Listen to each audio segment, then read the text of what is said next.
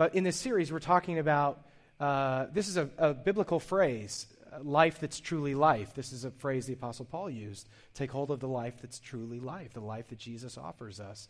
Jesus said, I came to give you life to the full. And so that's what we're exploring in this series, and we've talked about it in a variety of ways. We've talked about our past and what it looks like to leave shame behind, because Jesus liberates us from our shame, and how we want Jesus to be the center of our life. And so we've begun to unfold what this means to live this life that's truly life. And today we're going to talk about what this looks like in the context of relationships.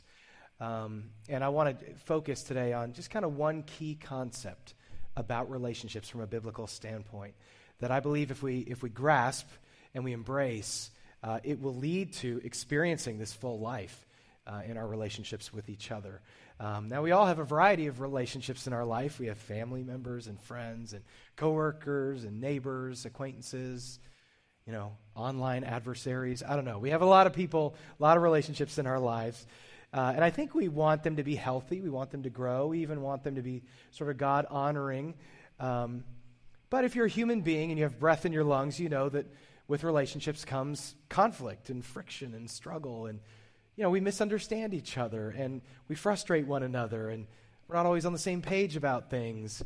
And we want different things. We don't respond well to criticism or constructive feedback. We wish people behave differently. Am I the only one that wishes people behave differently sometimes? Yeah, I think we all feel that way. We all know how that feels, to struggle in relationships. And it's exhausting to deal with that relational friction, especially with everything else going on in our lives. And when we're especially experiencing something painful, a painful division in a relationship, that certainly does not feel like the full life that Jesus offers us. It just feels so not the way it's supposed to be. And we don't get a lot of help from our culture on this point. We have these mixed messages coming at us. I think there's two kind of basic messages that come at us. Neither of them are true. I think they're both born out of our pride. I think one of the messages that comes at us is that we basically have no control over relationship problems in our life. So there's not really anything we can do to fix it. On the other hand, a message that comes is we kind of have total control. If we just figure everything out and modify our behavior, we can really work our way to having healthy relationships. So one message is like conflict is inevitable. You can't really reduce its likelihood. You're not really part of the problem. This is just life. You just sort of muddle through. The other message is you're in total control.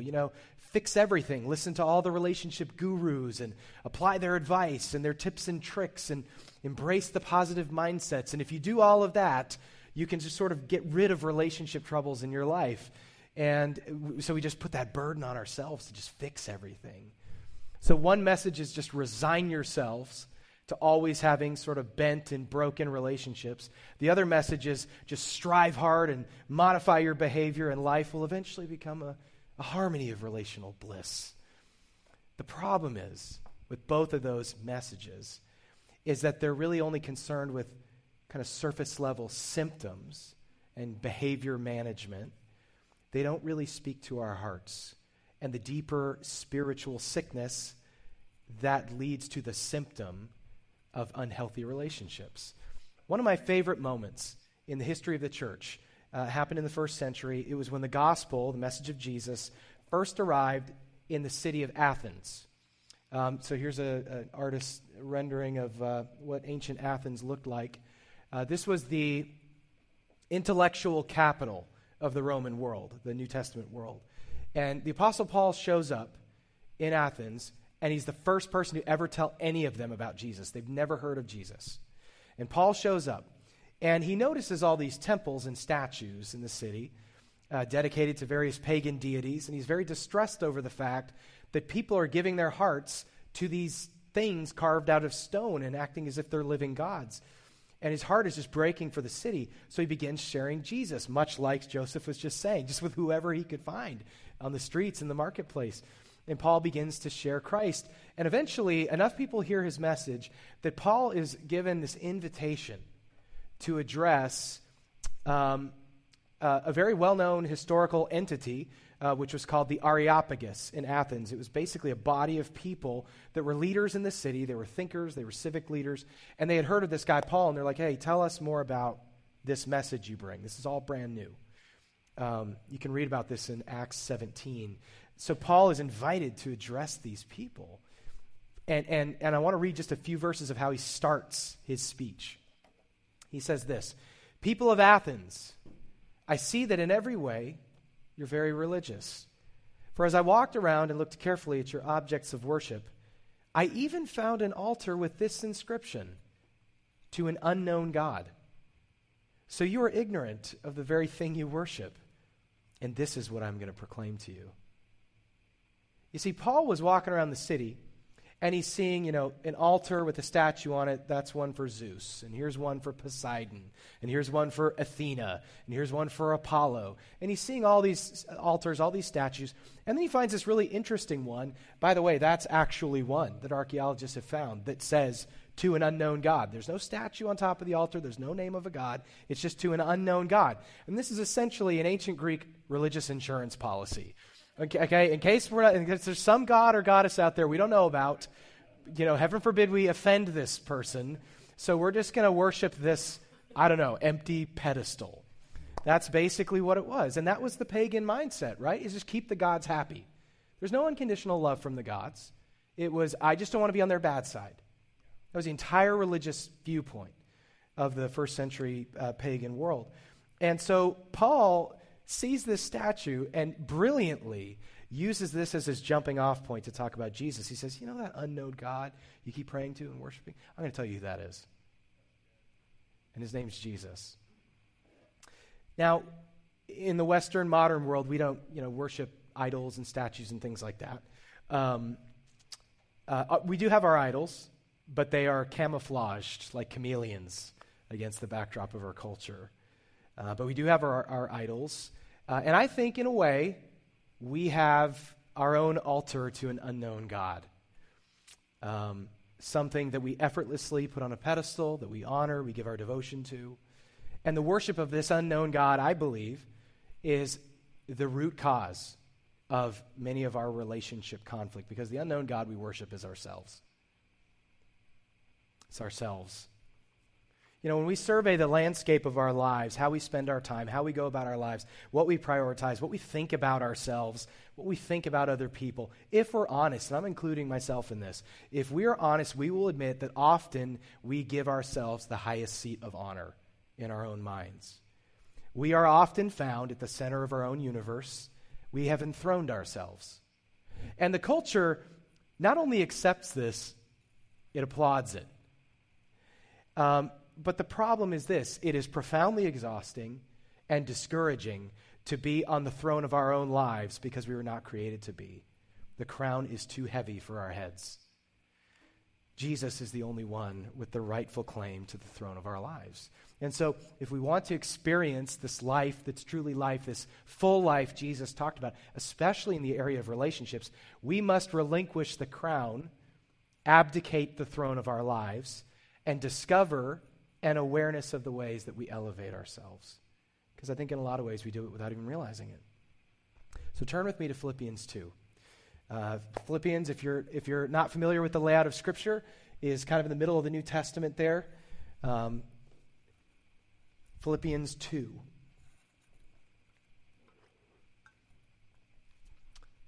What's really amazing about the passage we're going to look at today, and this is the Apostle Paul writing this letter to the Philippians. So the same guy who went to Athens and made this observation about the various altars to gods and things. He's writing this letter. And this is the amazing thing about the passage, is in this passage, he shows us that the issue of relationship conflict is woven together with the question of who is on the throne of your life. That those two things go together. Paul was in prison when he wrote this letter. He was in prison in Rome, and he's writing to encourage the Philippian Christians. And he's praying for their growth. And he says this key statement in 1:27, and I want to just read this one verse as a, sort of a prelude to what we see in Philippians 2. Paul, he's talking about all kinds of things. He says, whatever happens, conduct yourselves in a manner worthy of the gospel of Christ, And he's going to go on to talk about lots of different ways that plays out. So that's what chapter 2 is him explaining how it looks in our relationships to conduct ourselves in a manner worthy of the gospel, to be Christ-like. So let's jump into it. Philippians 2, verse 1. Paul says this, "Therefore, if you have any encouragement from being united with Christ, any comfort from his love, any common sharing in the Spirit, if any tenderness and compassion, then make my joy complete by being like-minded, having the same love, being one in spirit and of one mind. Do nothing out of selfish ambition or vain conceit. Rather, in humility, value others above yourselves, not looking to your own interests, but each of you to the interests of others." Here's what Paul's saying. If Christ is in your life and you're seeking to honor him with your life, he says, do nothing out of selfish ambition. Highlight those two words if you're taking notes. Those are in verse 3. Do nothing out of selfish ambition. Paul was originally writing in Greek, and the words he used that we translate as selfish ambition had the sense of jealousy and rivalry. So he's saying, don't do anything out of a sense of kind of envy or rivalry or jealousy of somebody else. And he says also, do nothing out of vain conceit. Highlight that. Vain conceit. Literally, the words Paul used say empty glory. Do nothing out of a pride that has no justification, or thinking highly of yourself when you have no basis to do so. It's empty. It's this empty, hollow glory. Now, notice what Paul says. He doesn't say, don't feel those things. Don't have moments of feeling envious or having a sense of jealousy or puffing yourself up with a sense of empty glory. He doesn't say don't feel those things, because we all do feel those things at times. He says do nothing out of those feelings. Do nothing out of those feelings. So when you feel envy, when you feel desire, when you feel competition with someone, a sense of rivalry, when you feel the desire to sort of enthrone yourself as the most important thing in your life, don't act on those feelings. That's what Paul is saying. Do nothing out of those feelings. Instead, he says, in humility, this phrase, highlight this, value others above yourselves. Value others above yourselves. And now the interesting word there, value, that's the command, the verb there, value. It's a word that the word Paul used had to do with rank and authority. It's actually the word that in English we get the word hegemony, which has to do with dominance and being over someone in authority. He's essentially saying rank others above yourself. Voluntarily subordinate yourself to other people. That's what Paul is saying. Care more about their interests. Advocate for their interests. I mean, that is like beyond countercultural. I mean, that kind of thinking is so foreign to us, it might as well be an ideology from another planet. I mean, it's like, what? Rank people above us, advocate for their interests instead of ours? I mean, that is so against our nature and against our culture. I mean, how is it even possible to do this? Paul's about to tell us. The answer of how to do this is not found in applying good advice in our life. It is found in a deep heart-level understanding of the good news. It's about the good news, not just good advice. So Paul just gave these commands, and now he's going to tell us how this looks. Let's keep reading. Verse 5, he continues. In your relationships with one another, have the same mindset as Christ Jesus. Highlight that whole verse, all of verse 5, if you're taking notes. This is kind of, if there's any doubt he's talking about relationships, he just says it right there. In your relationships with one another, have the same mindset as Christ Jesus. This is the foundational idea, Paul says. So what is the mindset of Christ Jesus? He's about to tell us. And actually what follows, starting in verse 6, many scholars believe is an early Christian hymn, because in the Greek there's a meter to it and a rhythm, and so it may be an early Christian song that Paul is sort of quoting here. So in your relationships with one another, have the same mindset as Christ Jesus. What is that mindset? Verse 6. Who, that's Jesus, being in very nature God, did not consider equality with God something to be used to his own advantage. Rather, he made himself nothing by taking the very nature of a servant, being made in human likeness and being found in appearance as a man. He humbled himself by becoming obedient to death, even death on a cross. Verse 9, therefore, God exalted him to the highest place and gave him the name that is above every name, that at the name of Jesus every knee should bow in heaven and on earth and under the earth, and every tongue acknowledge that Jesus Christ is Lord, to the glory of the Father. It's an incredibly rich passage. I want to go back to 6 and 7, verse 6 and 7, kind of the beginning of what I just read. There's some things I want to pull out of that. He says Jesus was by nature God. Highlight those two words, nature God. And then it says a couple lines down, he took on the nature of a servant. So highlight those. So these two ideas are in contrast. I would actually, just as a tip when you're taking notes, studying the Bible, if you see two ideas that kind of connect, I would actually just draw a line and connect them. Because these are two ideas that are linked together. The nature, he was by nature God, and he took on the nature of a servant. And so what Paul is saying here is, Jesus was actually God, and he actually deserved his glory. So Paul had just said, don't have an empty glory. We have an undeserved glory. He's saying he was actually God, and he actually deserved his glory. His glory was not undeserved. It was deserved, and he traded that willingly for the nature of a servant. He became human who served. He exchanged and humbled himself. In fact, it says, verse 7, he made himself nothing. I would highlight that. Literally in the Greek it says he emptied himself. He emptied himself. Because, why did he empty himself? Verse 6, he did not consider, I would highlight that word, he didn't consider equality with God as something to grasp onto. That word consider is the same exact word a moment ago Paul used when he said value others highly than yourself.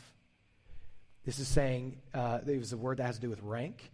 This is literally saying, Jesus did not consider his rightful rank and the maintenance of that rightful rank to be more important than his rescue mission. And so he humbled himself, and he set that aside to serve us, to show us how loved we are. This is the gospel. This is the good news. I don't know where all of you are when you come in here today. Maybe you wouldn't say that you know God, or maybe you feel like you kind of do, or you're not sure if you do. Or maybe you feel a little bit, that altar to the unknown God. Maybe you feel like, well, there is a God, but he seems kind of unknown to me sometimes. He's a little bit of a mystery to me. Here in these verses, you get a glimpse of who God is and his character and his love. He gave up everything that he actually deserved to come after each and every one of you and me. And so regardless of how you think he feels about you, you are not unknown to him, and you are worth coming for. You are worth everything, which he freely gave for you. This is the gospel. Jesus emptying himself, becoming one of us to rescue us. And Paul said, remember, the heading of this whole discussion is relationships. So he's not giving a list of top 10 things you can do to improve your relationships. He says, I want to talk about relationships. Let me tell you the gospel. In your relationships, he says, have the mindset of Christ. And we just read about it. Of sacrifice and humbling yourself and ranking people above you, as Jesus did for us. But how can we follow this unimaginably lofty example, right? Paul says, have the same mindset as Christ. And you read about Jesus and you're like, how on earth could I ever do that? I can't live up to that. Well, Paul's going to tell us in the last two verses we're going to look at. This is how we do this. Verse 12. Therefore, he says therefore, meaning in light of everything I just told you about Jesus, my dear friends, as you've always obeyed, not only in my presence, but how now much more in my absence, continue to work out your salvation with fear and trembling, for it is God who works in you to will and to act in order to fulfill his good purpose. So Paul says, work out your salvation. That means essentially grow in Christ-likeness, grow in your faith with fear and trembling. Now, when we hear fear, we think like, what, we're supposed to be afraid of God? That doesn't mean be afraid of God. It means have a sense of reverence for who Jesus is and what he did, the magnitude of what he did. And then he tells us the key point of all of this, and I would highlight this if you're taking notes. It is God who works in you. It is God who works in you. This is how we do this. It is God who works in you. And I want you to circle the word you at the end of that. Now in Greek, in English, we can say you for one person, talking about one person, or we can say you for a group of people. But in ancient Greece, as in Texas, we have another word for a you that's a group of people. And this is the word, y'all. This is the word in Greek that was the ancient Greek, y'all. So Paul was a little Texan. He says, it is God who works among y'all as you seek to honor him in your relationships. And the point is this, is that as we seek to honor the Lord in our relationships and embrace this mindset of Jesus, we have to remember that it is Jesus who does the transforming. It is God who's working in us. It's his business to transform hearts and lives. And it is him who enables us to empty ourselves and treat others the way Jesus treated us. We can't do this in our own strength. So Paul calls us to live a certain way. Don't do anything out of jealousy or rivalry. Value others more than yourself. And you're like, wow, that's a big deal. And he says, have the same mindset as Jesus. And then he tells the whole gospel. It's like, wow, how do I have that mindset? How can I do this? And he follows it right up by saying, by the way, it's God who's going to work in you to do this. You cannot achieve this in your own strength. You cannot just try to be a nice person. I'm just going to sort of buckle down and just sort of, be a charitable person. That'll last a couple of days. You'll get to Wednesday, and you'll just be thinking the way you used to. And I know that's true because that's happened to me so many times when I've really tried to do this in my own strength. It's about relying on the Lord and saying, would you work in me as I seek to do this, to live as you've called me to live?